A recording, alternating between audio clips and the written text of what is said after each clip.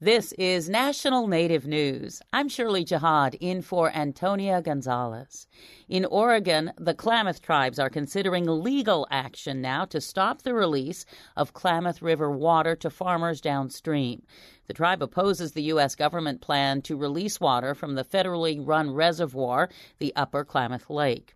Severe drought in the area has been ongoing for 3 years and exacerbates the competing demands for water, farmers, fish, and tribes. Even with the water release, farmers are getting 15% of what they would normally get. Last weekend, officials released water from the reservoir to the river to bolster salmon populations already devastated by parasites that grow in low, slow-moving water, but tribes say that's half the normal amount. Suckerfish and salmon have been dying out because of the lack of water from the reservoir to support the health of the Klamath River.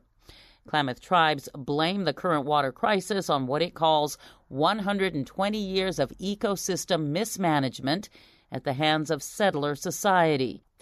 Calling it the rebirth of a nation, Chippewa Cree tribal leaders welcomed the birth of the first bison in more than 20 years.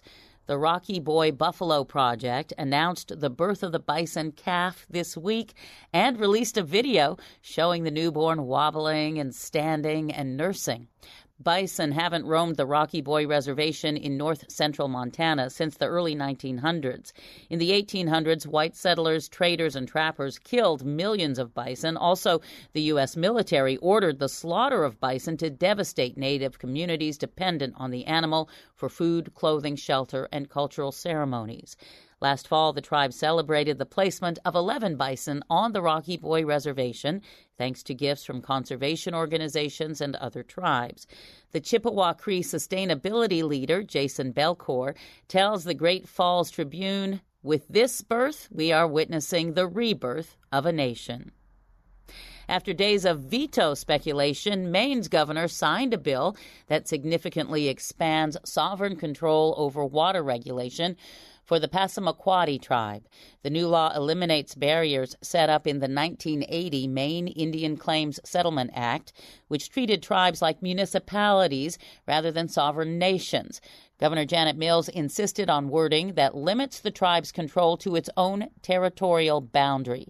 The legislation returns those sovereign rights that other federally recognized tribes already enjoy. The law was prompted by the tribe's effort to find a viable source of clean drinking water. The requirement they get approval from the state to drill wells on their own land prevented them from moving ahead. The interim head of Michigan State University's Native American Institute maintains the university discriminated against her and did not adequately respond to her sexual harassment complaints about a colleague. MLive reports Christy Poitra responded this week to a motion by the university to dismiss her lawsuit. She says officials continuously exposed her to discrimination, harassment, and retaliation. She is a Turtle Mountain Band of Chippewa Indians descendant. She says, among other things, that MSU denied her equitable pay and failed to resolve her interim status for the past 2 years. And she says the university shrunk the budget and even threatened to dissolve the Native American Institute. The University of Oklahoma is elevating its tribal outreach efforts. The OU Daily reports the university hired Tana Fitzpatrick in the new position of Associate Vice President of Tribal Relations. Fitzpatrick is a lawyer and a member of the Crow Nation. With National Native News, I'm Shirley Jihad.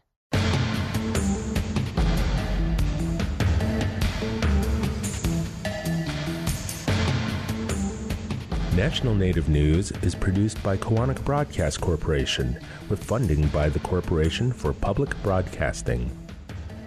Support by the Gathering of Nations Powwow, a live event taking place April 29th and 30th on the Powwow grounds of Expo, New Mexico, featuring song, dance, traders market, horse parade, and more. Tickets available at gatheringofnations.com and at the gates. Support for law and justice-related programming provided by Hobbs, Strauss, Dean & Walker, a national law firm dedicated to promoting and defending tribal rights for nearly 40 years. More information available at hobbsstrauss.com.